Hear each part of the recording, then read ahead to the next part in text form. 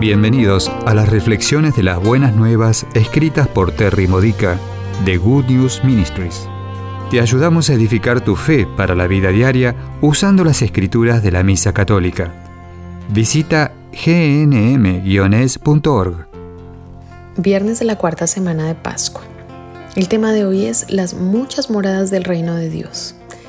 En la lectura del Evangelio de hoy, Juan 14, 1 al 6, Jesús habla acerca de preparar un lugar para nosotros en el cielo.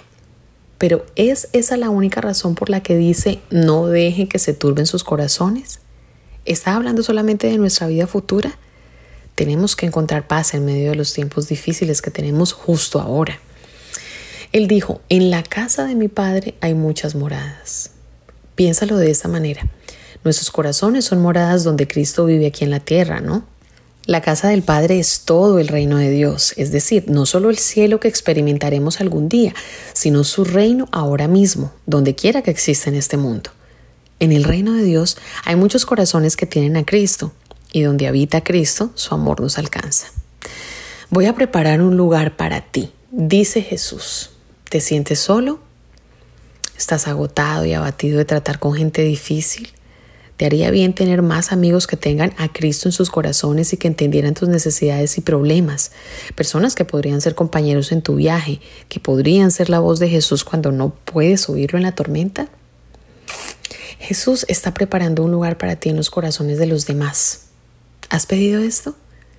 Hay gente a tu alrededor que le han entregado sus vidas a Él, que están permitiéndole transformar sus corazones, que lo conocen como el camino, la verdad y la vida que viven. Y porque se preocupa tanto por ti, volverá otra vez y te llevará hacia Él mismo a través de los gestos de amor de esas personas, de manera que donde Él esté en ellos, también tú estarás. Has seleccionado ciertas personas para ti y quiere que encuentres el lugar en sus corazones que ya está preparado para ti.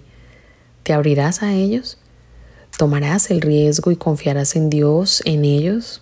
¿Tomarás medidas y te tomarás tiempo para desarrollar estas relaciones o descuidarás algunas oportunidades potencialmente maravillosas?